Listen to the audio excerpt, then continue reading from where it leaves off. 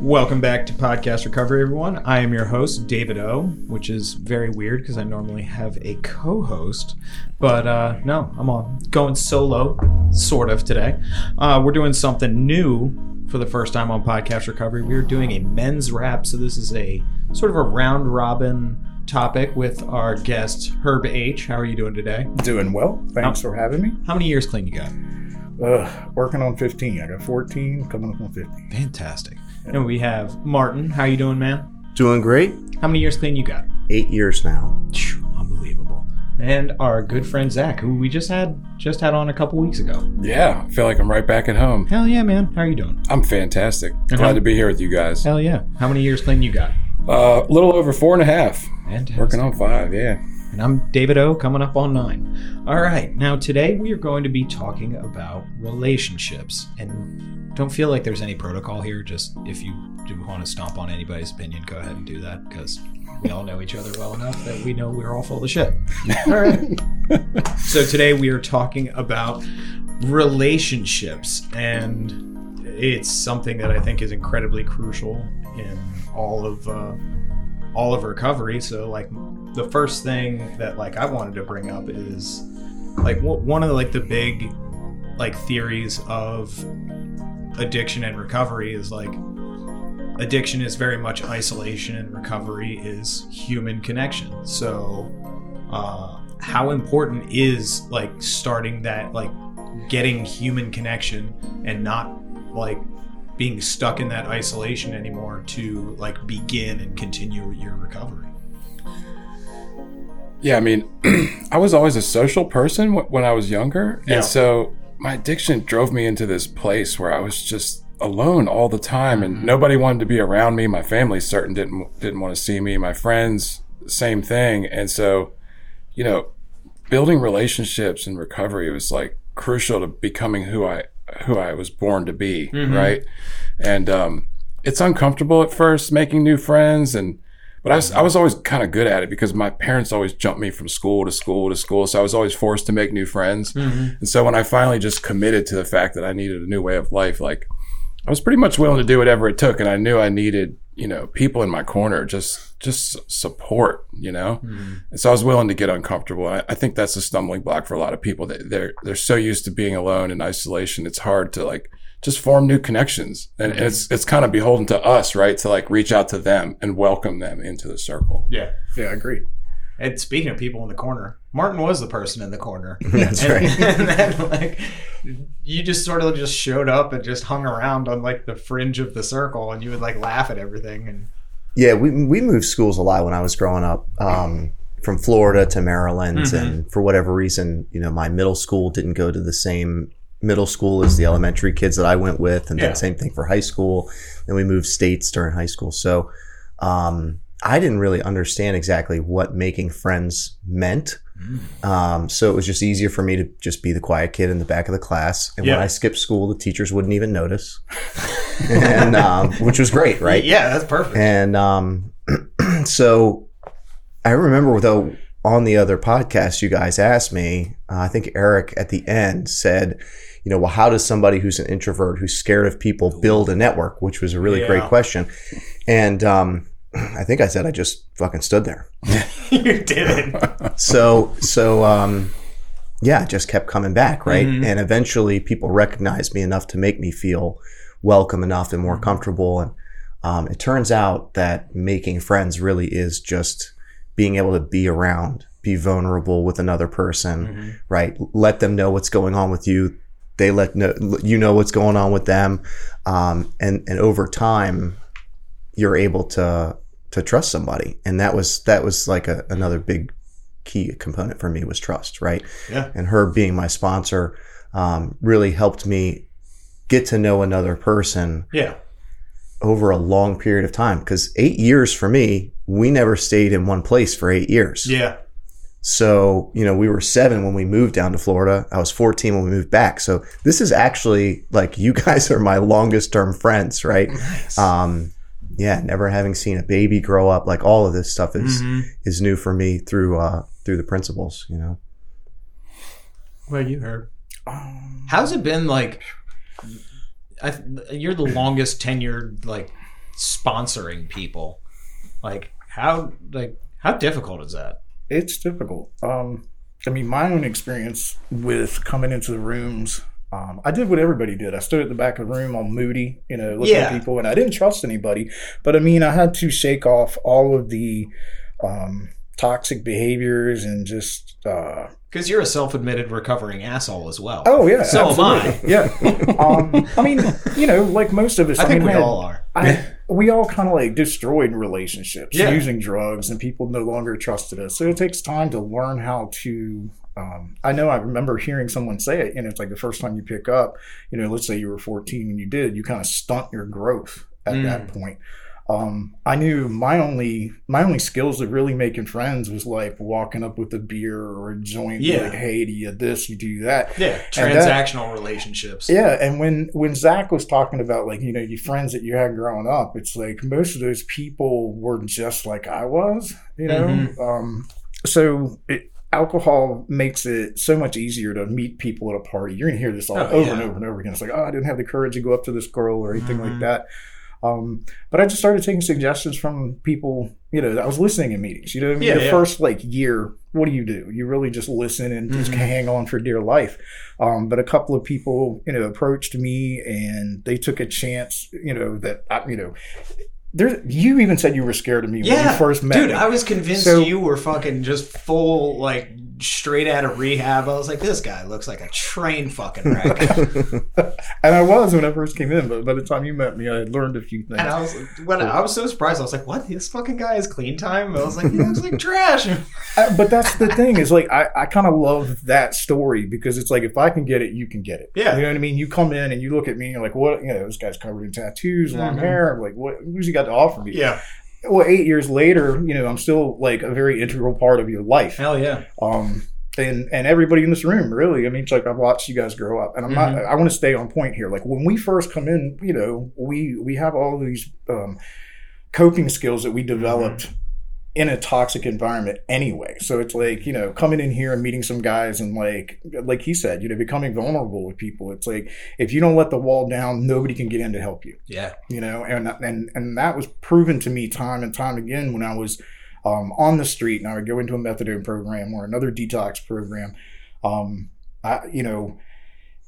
people that kept trying and like didn't give up of just making suggestions, that paid off. And I started listening, and then like I was like, all right, I'll try these things that people were telling me, like get a network, because I didn't trust anybody. You know? Trust is so huge for everybody when they come into the rooms. I think it's our, as people that are here and have been here for a while, it's like we really have to practice what we were taught in the beginning. It's like approach the newcomer, because most of them are too scared to approach you. I did that, and I think all of you have done this in the meetings that I've seen. Our area is really good about going and talking to them. We're not perfect about it, but there are a lot of people in this area that are not intimidated to walk up to the scariest guy who just came out of prison, the person who's like, looks like the cover for Aqualung. That's an old album cover. But, did you just make a Jethro fucking Tull reference? I did. You suck. Yeah. But, once I saw people, letting down their guard, and I saw that other people were sincerely trying to help them, that just opened my heart up a little bit, and working with Martin, working with Zach, working with you, it's like all of us have the same fears, really. I don't know, I've seen all of you guys grow, so I know the program works. It wasn't just like at first it was guys like, wow, I don't really feel like using, I don't feel like acting out on all the character defects that I used to. Today, actually, I feel better helping people than I ever did before in my life. So. All right. And that, actually, you brought up defects, and you talked about trust and stuff. And some of these questions, I'm pulling a little bit out of the NA step working guide. Nice. So, what defects do you pull into relationships or go into relationships initially with? Because I know, me personally, probably ego is the number one. I want to seem a lot cooler than I probably really am. I'm a very verbose person. I'll talk about anything with anybody, but like I'll try and impress you, and like that's just something like I've always brought into any sort of friendship or romantic relationship, is trying to like impress that person and find a level of like worthiness in myself for that relationship, which is weird, like it's something like I grew up with from my past, and like dealing with like my dad leaving and shit like that, so always feeling less than. So that's always like, it's still apparent, and it's gotten a lot better. I can be a lot more of who I am instead of this fake individual that needs to like, oh, I'm so funny and I can do these things. But that's definitely still like a conscious thing in my mind, is like, not like, don't try and impress people, and just being who I am to establish a more genuine relationship. So I want to know, like, what are your, like, some of your defects that you've like brought into relationships, or you've seen come out through relationships? Yeah, for me, I mean, I can easily be closed off and not get to that vulnerable connection with someone. At my home group last night, the idea was floated that you sort of put stuff out there and see if it comes back to you. And if it doesn't, you can reach this next level of trust. Okay. And I think I have that same kind of philosophy with it, because I can easily have a relationship with you based on the Ravens, and not go to like a deeper connection and a next level. And that's kind of the way I've built my long relationships with my friends. Sort of like keeping things like surface level. It starts out surface level. You know, it might be a recovery or some kind of activity thing. And then I might open up to you a little bit and see if I can trust you with that information, because my tendency is to keep secrets, right? And not get vulnerable. And I'm used to doing that in like a setting with a counselor or a sponsor where it's like more intimate. So just like in my personal friendships or in my romantic relationships, it takes a while to gain that faith and that trust that ultimately leads to, you know, the zenith of the relationship, the deeper you know? connection. Yeah. So for sure. Yeah, I'll definitely piggyback on that. The hiding who I really am, right, as close to my chest for as long as I can until I feel comfortable with somebody. And I still do that. I actually went to Reiki this week. My fiance bought me a Groupon to Reiki, and I think I said that's such a weird sentence, right? It's the first time I ever tried it. I think I said 3 words the whole time I was there. Nice. Because the lady, she didn't really ask a question directly to me, and she would only pause for like a second, so I just let her talk the entire time. Nice. And it's nice because like I feel comfortable in that now, right? But that also leaves people wondering what I'm really thinking, right? If I'm quiet, I can make assumptions about them, and they can make assumptions about me, and they're very rarely on the same page. And what I experience, so, you know, it's tough to know exactly, like, relationships are really what this whole thing is about, right? Yeah. Because if we don't have relationships with others, then life isn't really worth living, right? I mean, I was isolated and alone. My best friend was a mannequin and a pug. You know, coming out of that, there was much. You know, there was, and the fact that you still have Manny is amazing to me. Absolutely. You just move him around the room, and like, absolutely. He's been to some special he parties. changes outfits. Oh yeah, he changes outfits. Yeah. He's still my friend. We just don't talk as much. So those, you know, those relationships are really what makes life worth living, right? And I guess I think it's important, and I'm going to get back to defects. I don't want to, you know, go too far off topic, but I think it's important for recovery that relationship with myself and my higher power had to come first in that building process to be able to have a relationship with other people, with my family, with close friends, and with society as a whole. So coming in initially, it was definitely fear.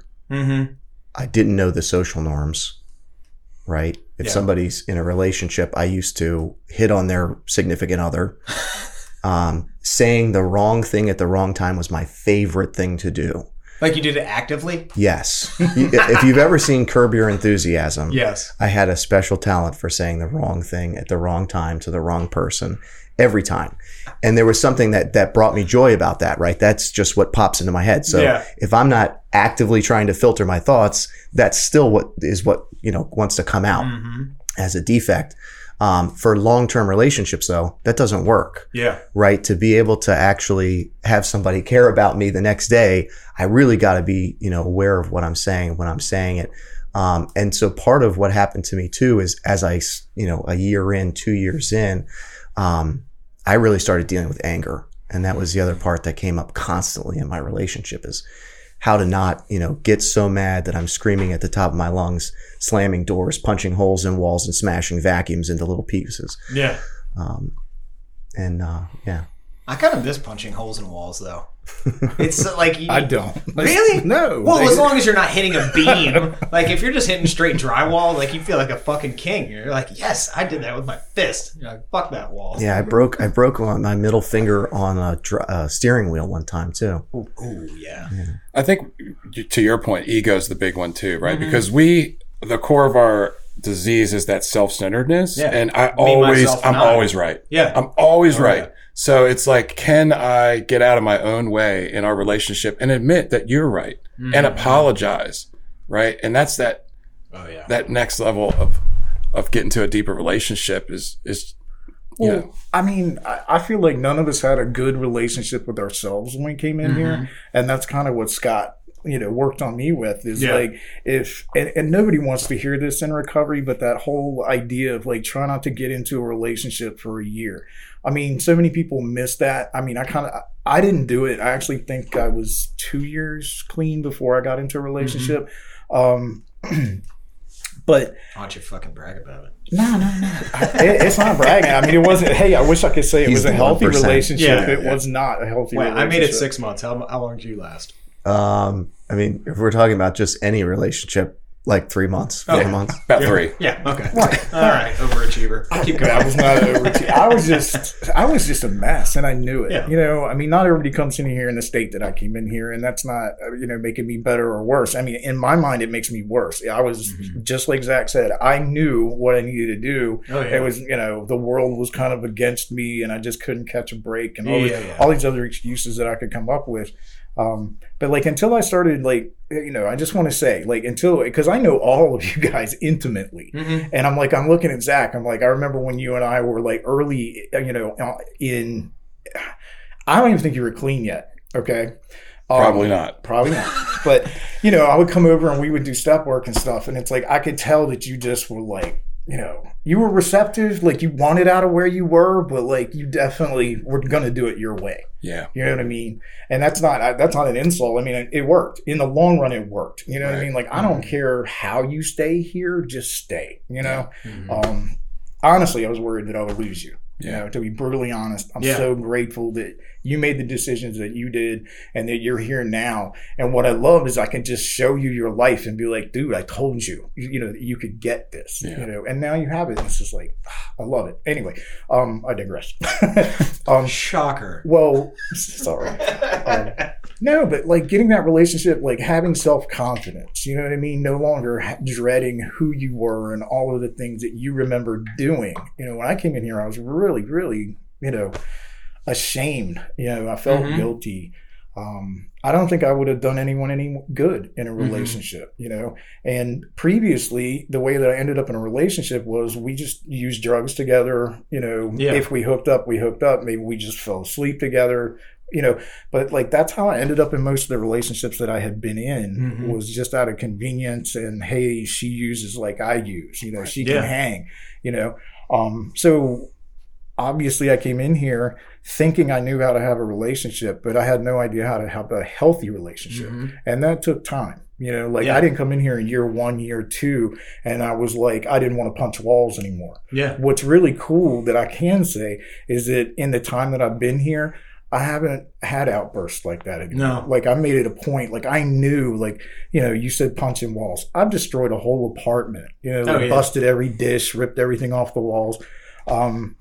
And good times. I didn't know, but when you're high and you're out there and using, you might think that, but like realistically, I had to take a look at like, all of those behaviors and God bless all of the people in the programs that I went to, because I went to multiple different programs and I listened to them all. I'm like, I'm not scared to listen to somebody from AA to explain to me a concept. even Overeaters Anonymous. Some of those people have some real gems on how to get through situations, you know? And I mean, I realize it's, you know, it's a different substance, but ultimately, you know, these relationships, it's augmenting it human starts behavior. with us. Yeah. Oh, yeah. You know, if we don't love ourselves, how can we ever begin to show someone? You know, I've said in meetings before, it's like, if Zach had done to me what I did to me, he'd be in prison for the rest of his life. So, like, I came in, I was like, I got to learn how to, like, function. You know, I mean, I love that, you know, we didn't know how to live life without the use of drugs. I really didn't. No. If you're new to recovery, wait till you get into a relationship. You know, it's like, you know, the elephant in the room, it's like having sex clean. That's an experience. Totally. You know? And you talk about like anxiety. Yeah. You feel like a little kid again. Yeah. It's like, yeah. It's like, I'm in 6th grade again, man. Can I, is it okay to touch her now? You know, am I getting the right signals? You know, and it's like in sobriety, it's like you're trying to do everything right. You know, it's like back in the day, you would have just like, I'll just like grab her and kiss her. And it's like, okay, yeah, that's sexual assault in the real world, dumbass. You know, you can't act like that. I mean, that concept of waiting until you're a year clean is valid. Yeah. I mean, most of the people how those 3-month relationships work out for us, right?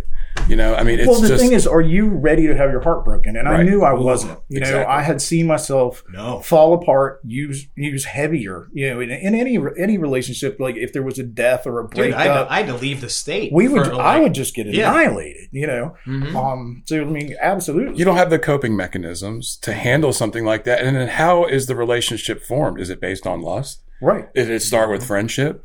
You know, because I fall into that lust trap. And then you're in this relationship where you're in lust and not in love. And then when you lose that, it's just like, once the honeymoon's over. The problems are multifold, right? Oh, yeah. And it doesn't actually say anywhere in the literature that I'm aware of that you shouldn't get into a relationship for at least a year, right?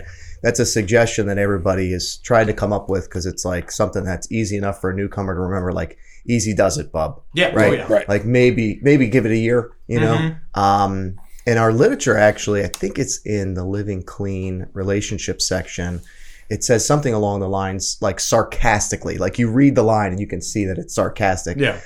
Go ahead and get in a relationship and you're going to learn about your defects. Right. Oh, yeah. And we do. I mean, most of us were able to. So the problem with getting in the relationship is that if you're actually working a program, you're not going to be the same person in a year that you got with that person. Yeah. So your standards are then going to be higher, and the person that you're with is no longer going to match up to who you were, right? Or you have a relationship. Don't match up to theirs.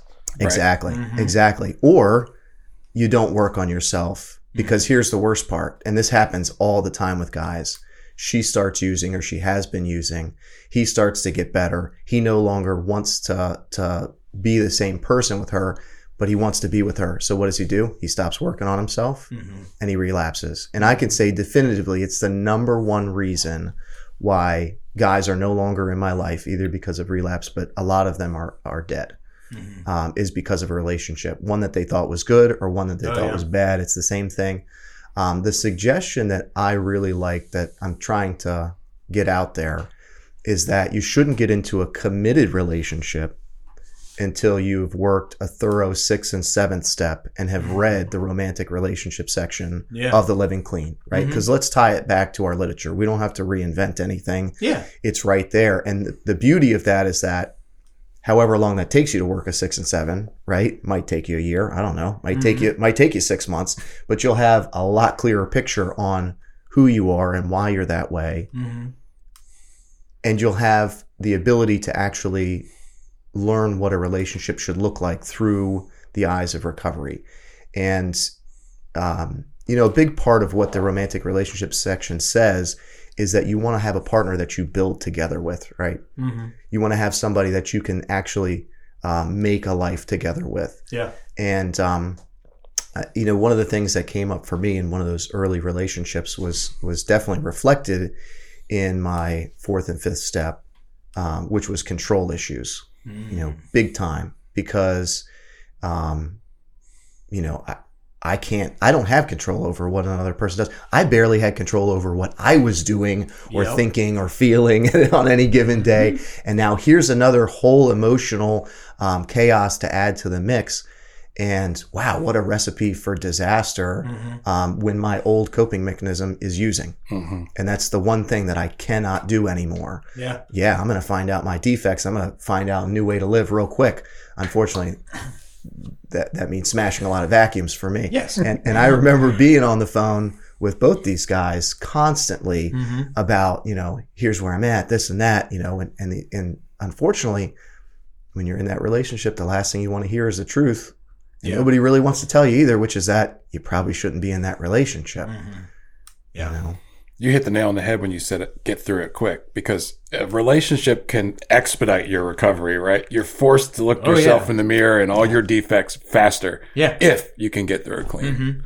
And I think like the one core thing that like we've talked about and like I want to like segue into is like that relationship with self. And because like we all said, like we were very toxic individuals by ourselves coming, like we wouldn't have gotten into recovery if like we were a healthy individual. And for anybody who's listening, like this is a hard pill to swallow and it's kind of shitty to hear. But like somebody who's putting a crack pipe up to their lips, sticking a needle in their veins doesn't really love themselves. Like you can say you do, but you don't. Like when we're drowning our livers, we're just destroying ourselves on a day-to-day basis. That's not self-love. And like how we develop that self-love is really the important thing. And I think that's what that 6 months, 1 year, however much work you need to get done on yourself it has to start with us before we can incorporate another thing. Let's be real too. Most of what we're dealing with are personality traits. And old behavior patterns that neurologically are pathways in your brain that are just your old go-ways. They're gunked up. Oh yeah. And if we're with somebody who we've been with for a long time, or that we get with right away, it's really, really hard to change those old behavior patterns. Oh yeah. It's going to be the same triggers. It's going to be the same reactions. It just makes it so difficult to be able to recover. And I say that to hopefully maybe have somebody out there here, like give yourself a break. Right? Be able to give yourself, that's why they're saying give yourself a year. But give yourself however much time that you can, right? To give yourself a break, to be able to just be you, to reset to zero, right? To just have a baseline of prayer and meditation in the morning, right? Being grateful for being alive, doing reading, writing, have some time and space to figure out like, what's me, right? What is me? And part of the steps, some of what we figure out is like, this I need to change. This I can work on. And this is just me. Some of this is just me, right? Some of my behavior patterns are okay. Some of my personality traits, they might not be lined up for some people, and that's okay. But if you can, if someone clues you into the fact that you can look at your assets and those are valuable to you, just like what you just said, there's certain aspects of your personality from the day I met you that you still have that are very beneficial to your personality. So like you don't have to scrap everything, And the way you described it was perfect with like the whole inventory, because I was in the food industry at the time. You were like, you have to go to the refrigerator and figure out what's rotten and what's still good, and constantly change those things out and move those things where they need to be. Right. And but like building that self-love, like I kind of want to hear how everybody like built that self-love, because the big like thing you taught me was like you build self-esteem by doing esteemable acts. Right. And like that's how I really my self-worth really became validated by myself, because I realized that I was a person who was worthy of love, and was worthy of friendship, and honestly worthy of a new way of life. Because in active addiction, I thought I was the world's greatest piece of shit. Like it was such Dirt dog, right? Yeah, I was fucking dirt dog, man. I was the world's greatest piece of shit. Like I for some reason I had this high delusional like knowledge or thought of myself, but I was still a piece of shit. Right. And how I developed that was really by doing esteemable acts and being a person that was worthy of being around. And I'm going to switch the table. We're going to go this way. We're going to hit a reverse card with you now. Go. Okay. Well, I've never had to tell you, oh, please talk now. I know. Yeah. It's early. The question is, how do we build that relationship? Self-love. How did you build that self-love? Baby steps. I know. Honestly, when I first came in, like I said, I was standoffish. I didn't want to talk to people, but I knew NA worked. I had been here before. I'm not telling you got to go that route. That's not it. But I had been here and I went back out.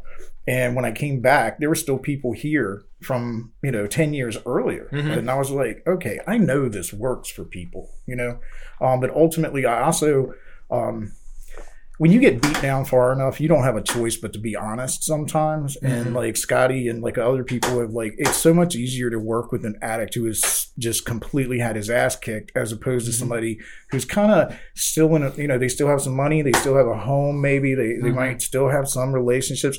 Those are like some of the hardest people to reach, just because like what Zach said, he's always right, and it goes back to ego until you lower your ego and be like, okay.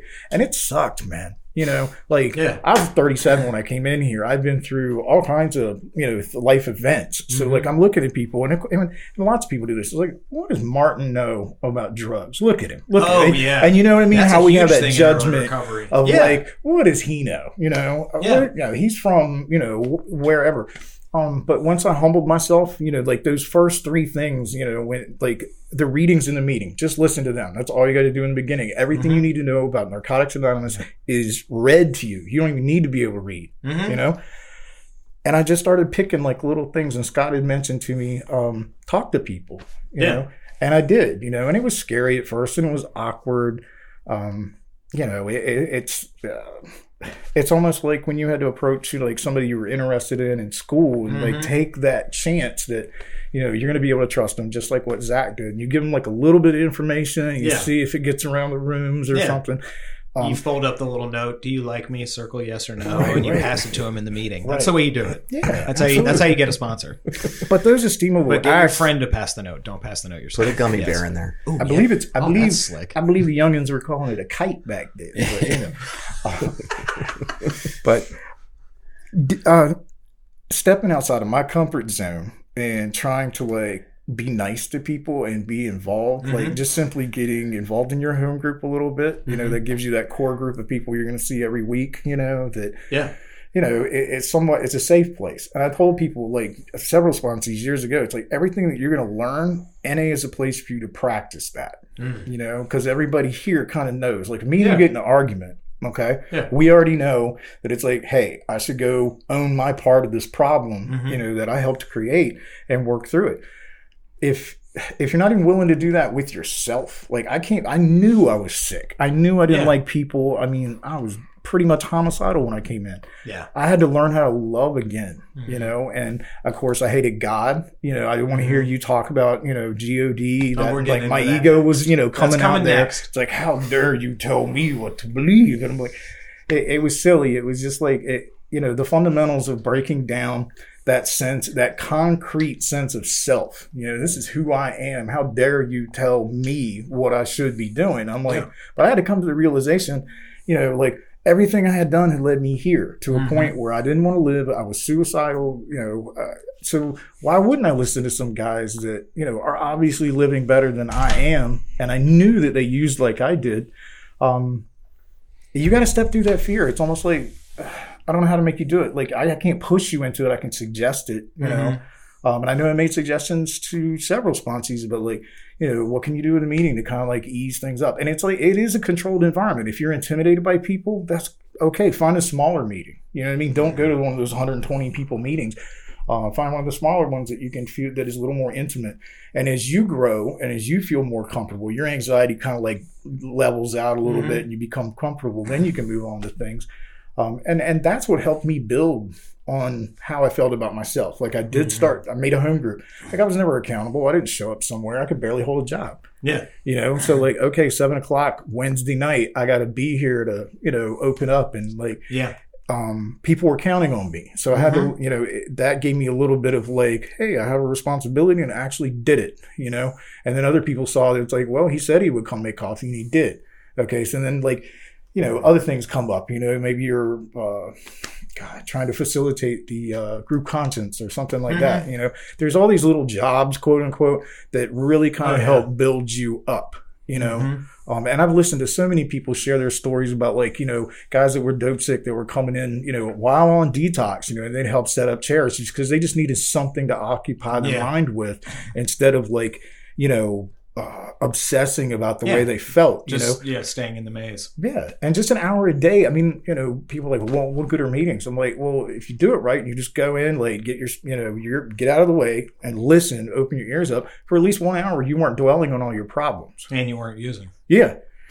So that's one place you can start is just simply getting involved. Talk to people. Don't be scared. I mean, I tell people that all the time. It's like, how did you buy dope in Baltimore City? I'm going to call bullshit on that. What? Be scared. Being scared is a normal human emotion. Yeah. Just work through it. Right. But you weren't scared to walk into an alley at midnight, with $100. No, I still was. I just didn't give a fuck. But you did it. You know what I'm saying? Exactly. And exactly. The fear is there. Like, fear is normal. Like, I don't like that don't be scared shit. Being scared is fine. Like, that's a normal human emotion. But, like, that then you use the spiritual principle, courage. Courage is not the absence of fear. Yes. Thank you. It's just going through it anyway. Self-love for me, you got to start with the basics, right? You got to start with willingness, willingness to change, right? Let's start with self-care. Let's brush my teeth every day. Let's take a shower every day. Let's go for a walk outside and do some healthy things. Eric would kick my ass if we didn't bring that up. And what happens over time is the more willing you are just to do the basics, the more willing you are to do the more challenging things. And because you started to grow some sense of, love and integrity, you become more open-minded to maybe changing your behaviors now instead of just your activities. Yeah. Right. And you start to see these patterns through the steps of the things you don't like about yourself. And you're like, man, I'm really willing to commit to changing this, and I'm willing to do the work. Yeah. And it is work and it's practice. And I had to like be willing to change jobs and be willing to go back to school. And those things helped me to open my mind to greater possibilities. And in turn, you're starting to build that self-esteem because now I'm doing these esteemable things, right? I'm taking care of my health. I'm going to the dentist, just the basics, right? Let's start with the basics and be willing to change. And you almost have to be beaten down though, right? I mean, we had this talk so many times, when can I receive the gift of desperation, and you have to get to a point where you're willing to change anything, that's what they told me, change one thing and that's everything. Yep. And there were so many things I didn't like about myself. I had to start at ground zero and it took time. Yeah. So, I mean, I can remember even in like my third year struggling to say I like myself, right? Today I can absolutely say I love who I am today. I love who I am today. I remember at one point, David gave me the suggestion to look in the mirror and say, "You're fucking awesome," or something like that. Was that what the mantra was? What was the something like that. It was something like, "You're fucking awesome," like, and I tried awesome. It. I was always willing to take suggestions, right, from my predecessors, and I would actually stand in the mirror because even like even looking in the mirror was really uncomfortable for me. Yeah. Herb talked about the guilt and the shame that I felt from using and what I had done with my time, and to be able to start at the beginning where I'm no longer who I was. Yeah. Right. Because for me, if I'm in recovery today, then I'm not who I was. If I'm not going back no matter what, then I'm not who I was. I don't have to feel all that guilt and shame because who I am today is not that using addict. Yeah. Right. I'm an addict in recovery. And so I can remember vividly this meeting that I was at. And I remember the feeling that this guy gave me. He was talking about his hobbies, right? He's like, I've been clean this amount of time, and I like rock climbing, and I like writing short stories, and I do this and I do that. And I walked away from that meeting like, what the I don't like anything. I have no hobbies. I have no passions. Yeah. Like, I couldn't even talk to anybody after that meeting. I just went and sat in my car like, oh my God, I have nothing. Like, who am I? You know? And thank God for that guy's happiness, right? Because it actually drove me to start looking around the next day. Like, what am I into? You know? And, like, I kind of like piano. Maybe I'll start practicing piano. And I like typewriters. I went and bought like 3 typewriters, you know, like right away, so I could have things that I'm actually interested in. Forget what anybody else likes. What do I like, right? And this is like, that's a weird fucking hobby. I like typewriters. Repairing typewriters and having typewriters, yeah. You know, having those things, because what is it really? I have to have a relationship with myself. I have to basically be dating myself, right? And because no matter where you go, whoever you're there. And that was such a, like, people are going to come and go. You're always there. Totally a foreign concept to me, right? Even just saying I love myself was totally contradictory to the religion I was brought up in, to the way that my parents raised me. You know, having self-respect was like a dirty word, because if you had respect for yourself, then you must have been doing bad things to other people, right? And to me, that does not equate. That's not the same thing. The more that I care about myself, the more I can care about other people. You cannot make yourself sick enough to make somebody else well, right? And so as I started to build that relationship with myself, I started to be able to say, like, wow, I'm going to make time and space in my schedule to take care of me. So what's that going to look like, right? Nobody else is accountable to this except for me. And that's hard, right? I'm way easier. I could put something in my calendar and be accountable for you, to do something for you, to buy something for her, right? Right. To get something nice for the houses, right? But for me, that's the hardest thing. I struggle buying myself a shirt. Right? That's how bad I am with a relationship with myself. So what I started doing is implementing self-care stuff. So like going to get a massage once a month, every single month. I found a place that it's a school of massage that was very affordable. Sometimes it was a great massage. Sometimes it was terrible, but an hour of having, you know, somebody touch me was like a totally foreign experience that was great for me. Yeah. Being able to go and get my hair cut, right?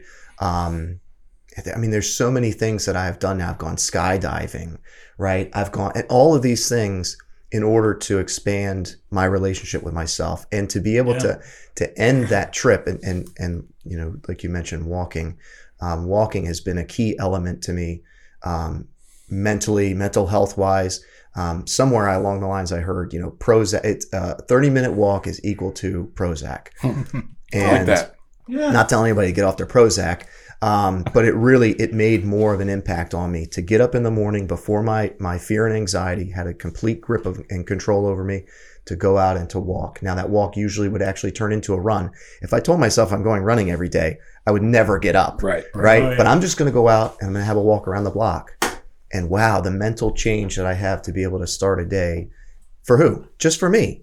Right. And then through the steps, obviously, being able to recognize the principles, because if I'm doing my best to have that relationship with myself and I'm acting through, forget even the principles, right? Let's boil it all the way down to a practical application. What is the next right thing? And if I'm not sure, or I feel like I'm going to act out in the wrong way, let me put some extra time and space in between me figuring out what the next right thing is. Maybe even long enough to call Zach or call Herb or call David and say, what is the next right thing that I'm supposed to do in this situation? Because I really don't know right now.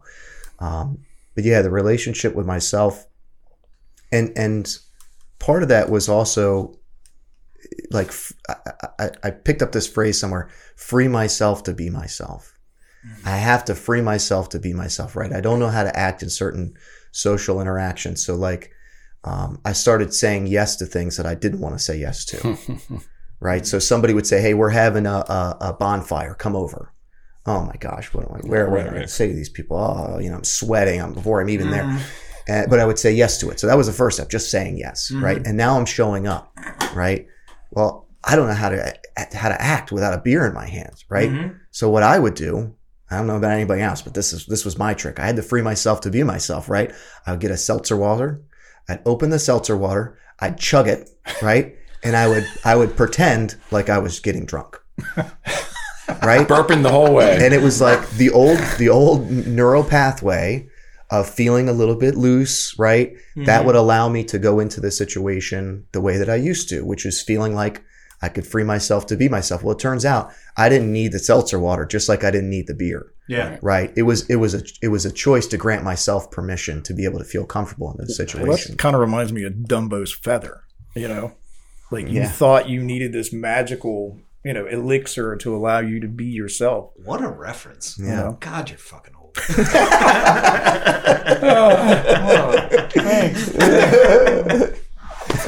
Sorry. Hey man, it's one of the benefits of getting clean. Oh yeah, I never thought you get to get old. Yeah, exactly. Like it's better than the alternative. Oh yeah, absolutely.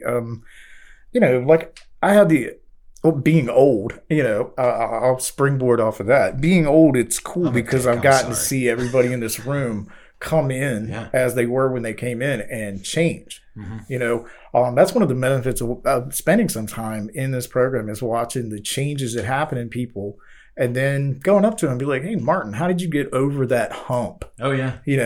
And people that are actually practicing, living a different way, they're going to be open to you to share, and who shared on the streets? Nobody shared on the freaking streets, not without an ulterior motive of like, I'm going to give Zach a bump because I know I'm going to need something down the road, right. Mm-hmm. But here, I noticed that there were people that were honestly just trying to help because that's what was helping them. Yeah. That's like the wonderful part of like, once you start to change, you can redefine your whole being. Yeah. Like I try to, everybody struggles. And I mentioned this earlier. I came in and they threw God at me and I was like, you get to, the cool thing is, and I think I've done this with everybody I sponsored, is for once in your life, you get to take the time to look at like what all's available out there spiritually and what really speaks to you, not what your parents instilled in you or anything like that. For once in your life, the decision is fully yours, and I don't think I had too many opportunities that I honestly felt fully free like that, that I got to choose. Yeah. I get to define who I am moving forward. Yeah. And 1, 2, and 3 in the step working guide really gives you like once you get those, and I used to work those, with Zach because, I don't care, send me hate mail, whatever. I'll work 1, 2, 3 with somebody who's using, because hopefully in my mind, that gives them the strength and the faith to step out there, to take a step and be like, all right, I'm gonna go in and do whatever I got to do and make that decision. But I don't think, until you have some clarity, how the hell can you really define where you want to go? Martin was saying he didn't even have any hobbies. I didn't either. And that was like a suggestion to me is like, I hadn't picked up a fishing pole since I was a kid, so like, what did I do? I went and I got a license. Ooh, actually paid for the license, and I did it the right way. Yeah. And I went out. I didn't catch any fish. I mainly had turtle chasing my bait back to, and I could see him. I'm like, no. And it was kind of funny because it reminded me of like being a kid and like, just enjoying myself. But then it gave me something else. This is just something I got to share. I met this redneck. He's like, man, I just can't understand, meditation. And we had known each other for a couple of years, and he knew that I was a practicing meditator, and he walked up to me and he's like, I just can't do that. I can't just sit there, and like, he can't do that. I said, well, do you go fishing? And I said, when you get out there in the morning and you put your boat on the water and there's like that smoke and there's just a couple of birds, it's perfectly silent. The lake is like glass. I was like, you are meditating. You just don't know it, because as you're sitting there reeling that in, like, what are you thinking about? And he said, I'm kind of looking at the trees and the sky and how beautiful everything. He believed in God. So he was like, just looking at the majesty that, that my higher power created. And I was just like, I wish I'd have had a meditation that good this morning, where I truly connected with the beauty of everything. I was just, we learn so much from one another, and I pick pieces from every person I meet. Like, I may see something in Martin that I'm like, wow, I really wish, that I could do that. Well, I can try, You know what I mean? I can try and being as loving and as open as he is, you know, or like with you, I can be a jokester, you know, I can learn that like, it's okay to have a sense of humor with your friends. And it's like, I mean, since I've been here, I've seen so many people accomplish so many cool things. And I'm not talking about like, oh, they got the job that they wanted, but like just setting workout goals, you know. It's like I've seen you go from like barely leaving the house to like getting into yoga to getting into mountain biking, and that just, you know, opening up his world to new people, because then he met people in the program that were, you know, mountain biking and stuff like that. And you come into these meetings, you share with people, it's like like I said in the beginning, it's baby steps. Yeah, it's a lot of little things start that really build upon each other. moving away from, you know, fear of people and not trusting them, to finally going, okay, I let Martin come over to the house. He didn't steal anything. There, you know, there's all these little subtle things that you have to watch for. But like, if you just take the suggestion and open that door a little bit, you know, I'm not telling you let everybody in, because, you know, once again, not everybody here has got your best interests at heart. And I say that almost every time I share. Pay attention, but don't be so closed-minded that you won't let the people in to love you and to teach you to love yourself. Yep. And my final topic is building, because you were just touching on it, building that relationship with your higher power through prayer and meditation, and like how we all came to do that.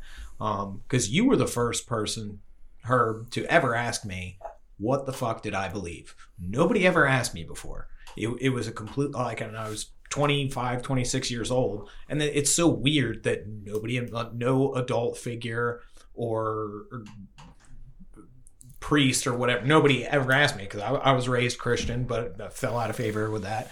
And I didn't know what I believed. I didn't know how to pray. I didn't really know how to meditate. So I had no relationship with a higher power. And anybody who's out there listening, pick whatever you want. You don't have to pick anything. Like, you could pick a doorknob, you could pick a window, you can pick God, you can pick Allah, you can pick Buddha. Anything works as long as it works for you. And that was the first time somebody really asked me to really kind of figure it out for myself, and give me that freedom. So it was cool to be given that license to find what I believe.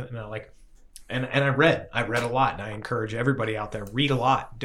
Read shit you don't believe in. Like, if you read the fucking Bible, read the Quran, read the Eightfold Path of Buddhism, read some pagan beliefs, read everything, and then eventually you'll find the whatever works for you. And like what worked for me, like really, and what really felt right was like the 9 noble virtues of Norse mythology and ideology, or whatever you want to call it.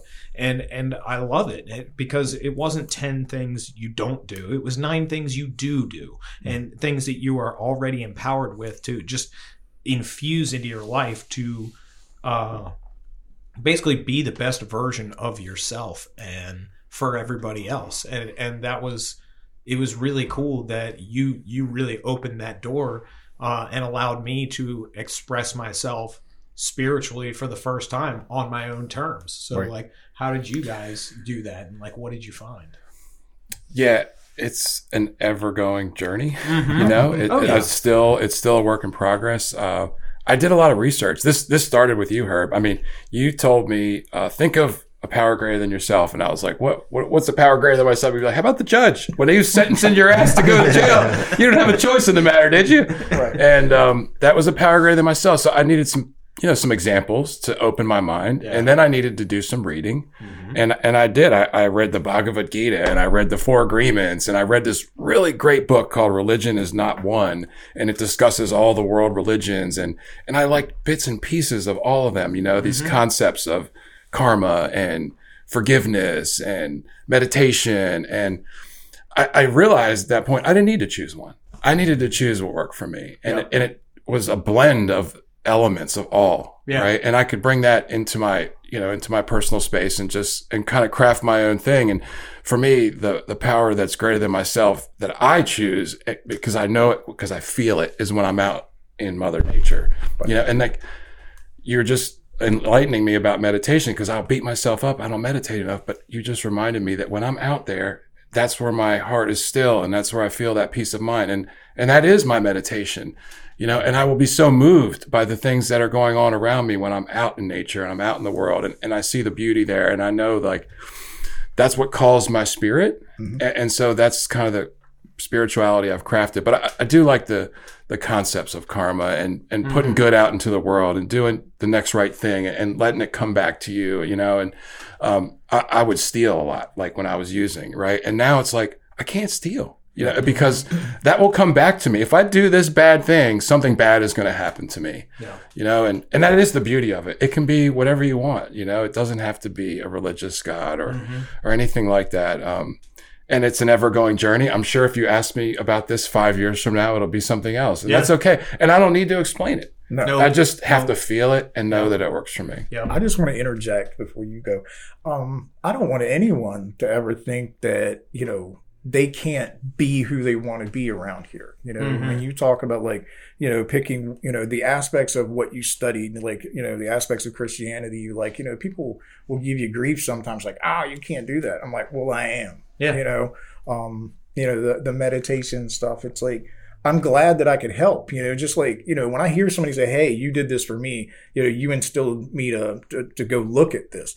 It feels great. I'm like, instead of me, like, you know what I mean? Like, those esteemable acts, like just simply helping somebody and then seeing them do it and seeing something click for them. It's like, hey, I kind of helped put that in motion, you know? So, like, I'm not the piece of shit that I thought I was. You know, I do care about people and I do love people. And I'm like, my biggest thing, I think, you know, I told all of you this, is like, just don't be a hypocrite. You know what I mean? Like, live what you say you truly believe, and live your truth, everyone. Well, no, I mean, there's so many people, like, I mean, you came in here asking me for, you know, like, not literally, but ultimately, as, you know, being here before you were, when you walked in, you were saying, hey, I want to die. You know, I don't know how to get through life without putting crack and heroin in me, alcohol, whatever. That's, you know, just the fact that I'm like, you know, I didn't hook you up and like, hey, yeah, I know where you can get some crack, you know, and I got like a little money put in. I like, should hope you know, not. No. But like, that was my old behavior. You know, we were talking about like who we were when we came in here, and like those baby steps of like reaching out to somebody else and like, you know, planting a seed with them. It's kind of cool. Let me hook you up with some Buddha. It's going to fuck you up. No, hey man, one of the greatest things I ever saw, I love that shirt, is a hope dealer. You know what I mean? Because like, you know, it's really easy to kill somebody, but to save somebody, in my opinion, takes a really strong human being, you know? Yeah. Because killing somebody, it's like, what? You know, I forget. Like, I read a lot of, like, real crime shit, you can kill somebody by not picking up the phone. Right. Oh, absolutely. It's easy as shit. Yeah.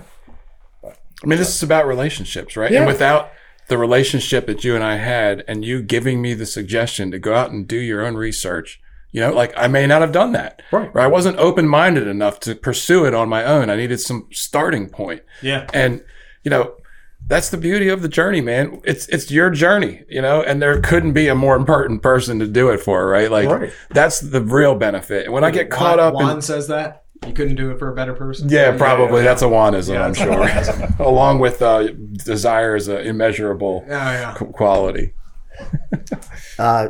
So when I came in, religion was definitely on my resentment list. Contentious. And even now, right? Even now, we've got the Catholic Church coming out with 300,000 young people that were harmed. That's their number, right? That just came out that they're finally admitting to. And that number is probably low based on, the average of, 5 to 6% of their priests. And just time injury itself, how long they've been doing it. So I had a lot of resentments that I continue to work through with different religions. But I'm glad I stayed open-minded and was able to stop just being angry at God in general. And I mean, we've had so many deep conversations about maybe even taking God out of the literature and saying just higher power would be beneficial to a lot of people, which is a great topic. I think the main thing was Tune in next time. The main thing was staying open-minded for me was the ability to be able to find out. Yeah. Right. Find out what feels right. For me, what that really looks like, I read a lot of books. I had a lot of really cool, deep conversations, which, Herb definitely encouraged me as we got into the third step. The first step is really, I got a problem, right? I got a major problem, and I got to really accept that at a heart level, not just know I'm an addict in my mind, but know I'm an addict in my heart and accept that at a base level. And step 2, like that surrender gets deeper, when there's some hope that there's actually a solution. And step 2, like when I'm working with my sponsees, it's as simple as this, right? The higher power thing is, are you God? No. Right. Okay. That's all you need. Yep. There you go. Yep. Right. And the group being able to go to other people for help, right? For that solution, that surrender. And then for some guidance. I mean, the deep conversations, I can't have these kind of talks with people in real life, right? Yeah. I have to be in the rooms. I have to be with people like me to be able to have these kind of real talks without judgment. And, at its basis, it's about a relationship, not a religion. For me, that's really what it comes down to. And just like that relationship that I have to work on with myself, that relationship that I have to work on with other people, I have to work on the relationship with my higher power. I have to be able to put the time and the energy in to be able to feel that.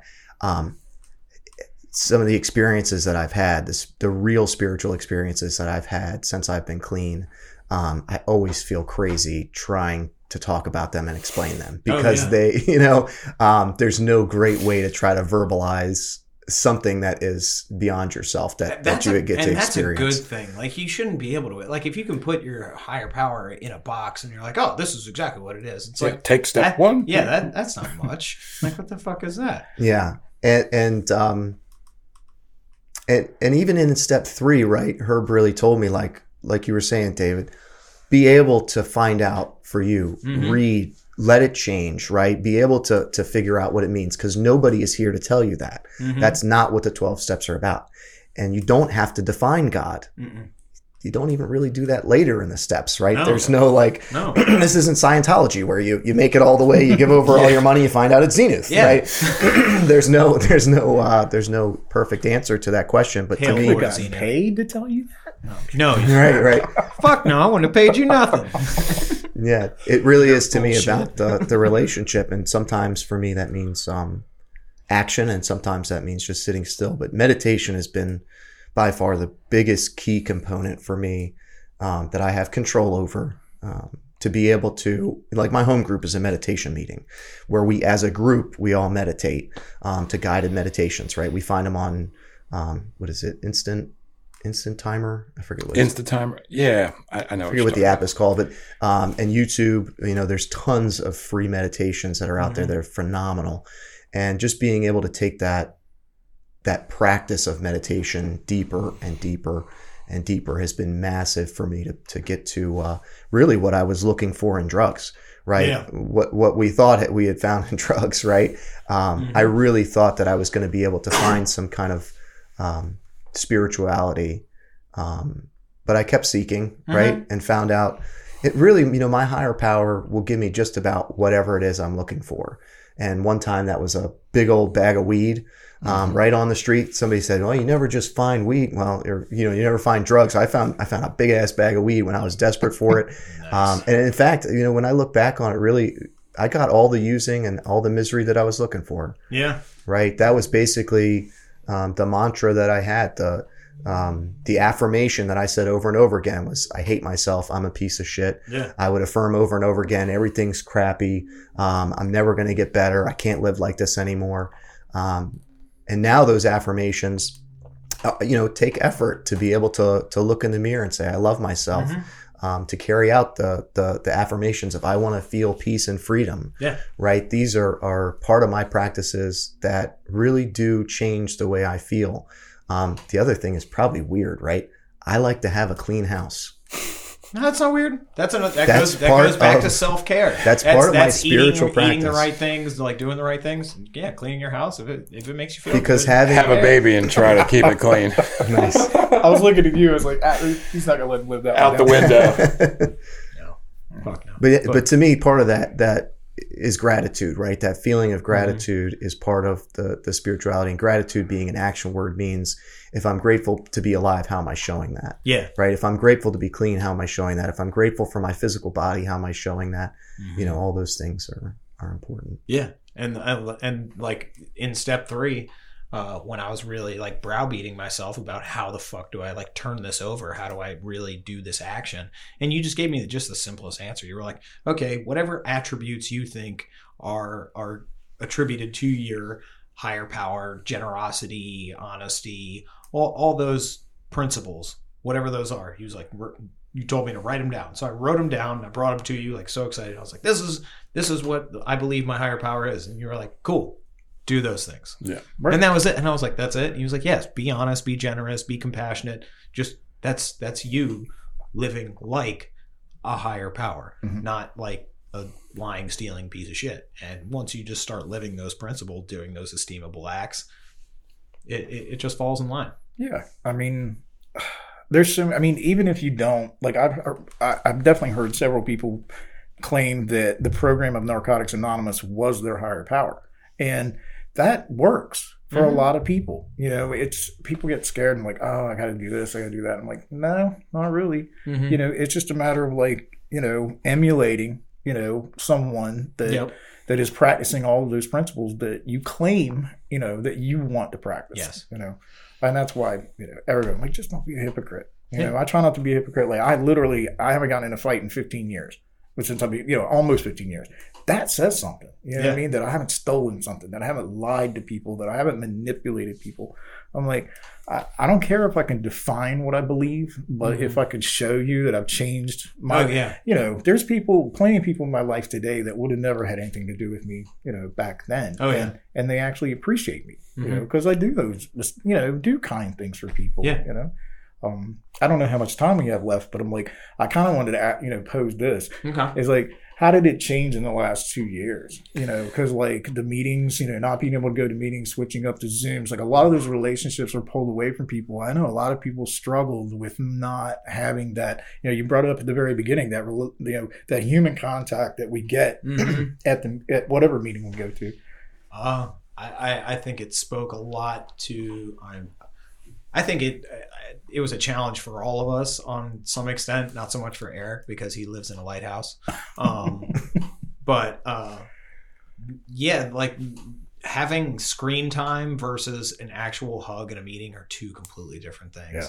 And like having to but like part of that is recovery, like being safe, like with yourself and everybody else is a key part of being a part of society. Is like we had to do what we had to do in order to be safe as individuals and as a collective. But it spoke a lot to my personal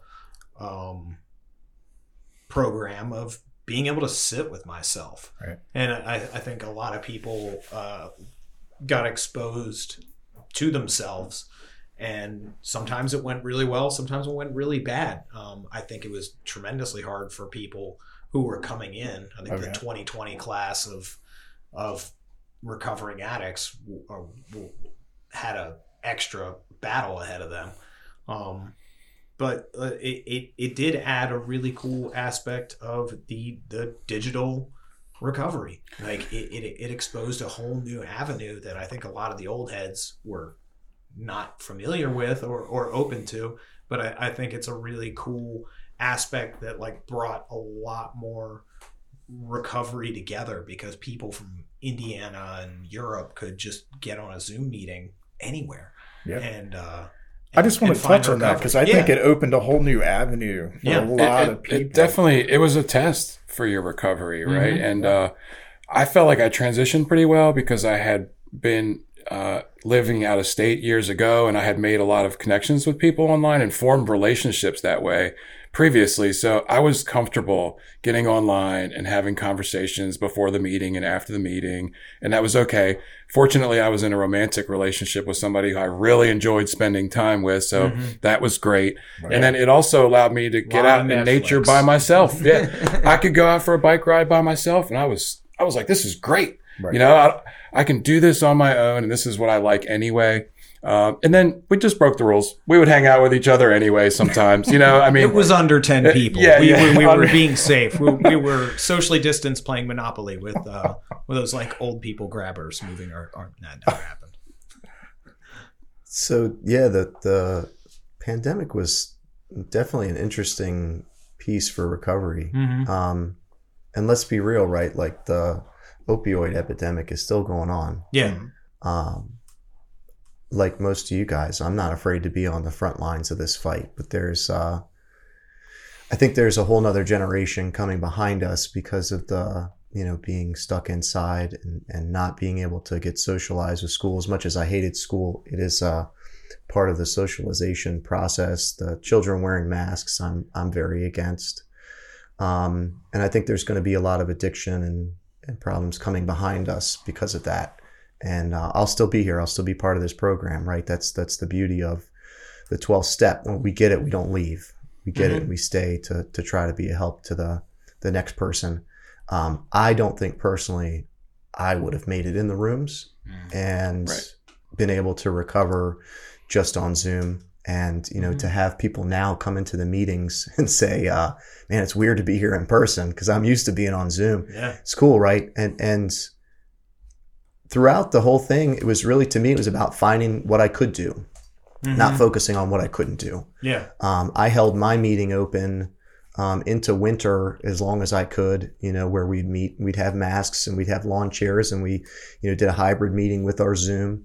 I went to the meetings that did open that were, doing what they were supposed to be doing. And there's been meetings almost the entire time that have been open in our area. We're blessed to have a lot of people and a lot of great recovery in our areas. A lot of, churches that were willing to still host us. There were even underground meetings. Underground meetings in there were all parking these lots. rogue meetings. Yeah, I mean, it is what it is. But I love the idea that no matter what these people, whatever your opinion is, they were still willing to meet with each other to do what they needed to do to get through. So I do appreciate, I'm not picking on it. Necessity was very much the mother of invention. Yeah, because a lot of people were struggling with that. Well, without that human contact. And just like when I was using, I would do what I had to do to get what I wanted, right? And if you're focusing on what you can do, you're going to find it. And if you're focusing on what you can't do, you're going to find that too. Yep. Right. Absolutely. The danger there is a lot of people didn't come back, right? Yep. And they got used to that isolation, and now they're comfortable in that. So, it was a tough time, and I couldn't have probably got clean on Zoom either. And I applaud anyone that has. I mean, absolutely, that's a whole nother level of willingness that shows your commitment. Oh yeah. Yep. Well, I think it's a new facet too. You know what I mean? Yep. It's like the only constant on this planet is change. No matter what you believe, everything changes. And we're growing and evolving and changing. It's like just in the 15 years that I've been here, the changes that I've seen in recovery, and I mean across the board, like all kinds of different programs out there. And I think we're going to, continue to learn. It's like, you had mentioned like the older people, old heads, I think you said, didn't really appreciate Zoom, but it's like some of them did. Oh yeah. I saw a lot of older people that were very fearful because they're up in age. They may have underlying circumstances that, hey, COVID could have really taken them out. They were still using typewriters. Well, I mean, there's a lot of guys in our area that I think, I don't know what they would have done without it because, they've got 25, 30 years and they're so used to, the way of life that they have been following. But not, a lot of people embraced it. And it gave them a whole you didn't have a choice. Yeah, I think the Zoom meetings is a good thing moving forward. And I hope they stay, because shout out to Australia and Scotland and being on a Zoom meeting where they basically follow the same thing we do, just they sound cooler. Yeah. Well, we have a friend, a mutual friend that we all know. Podcasts are really great too for anybody out there listening. He just became a truck driver. There was a huge need for truck drivers in America. He just became a truck driver. I'm like, his name's Shannon. But I know that his job is not going to enable him to get to a meeting all the time, but he can, with this new thing, it's like he can get to a meeting anytime he wants to. Yep. I do like that aspect. Yeah, he can listen to 8 straight hours of recovery just going wherever. To your website. Yeah. All right. Well, we're about out of time, so I would like to thank my guests, Herb, Martin, and Zach, for joining us. Thank you, gentlemen. Thank you, guys. That was Thank you. fantastic. I'd love to do this again in the Absolutely. not-too-distant future. Absolutely. All right. Well, here at Podcast Recovery, we're aiming to expand the scope of support for recovering addicts. Accessibility and convenience of helpful services is paramount to combating addiction. We work to bring the message of recovery to every addict, wherever and whenever it is needed. We believe that a powerful voice of recovery should be obtainable, practical, and at the touch of a button. Every addict deserves to hear a message of hope, and Podcast Recovery is here to provide it. All right, everybody, thanks for joining us once again. We here at Podcast Recovery are self-sustaining, and we need help keeping the mics on. So please go to our Patreon, go to our Facebook, our Instagram, our YouTube, our Twitter, like, share, subscribe, invite your friends, come join us on the show. But most importantly, everybody out there, stay safe and stay clean.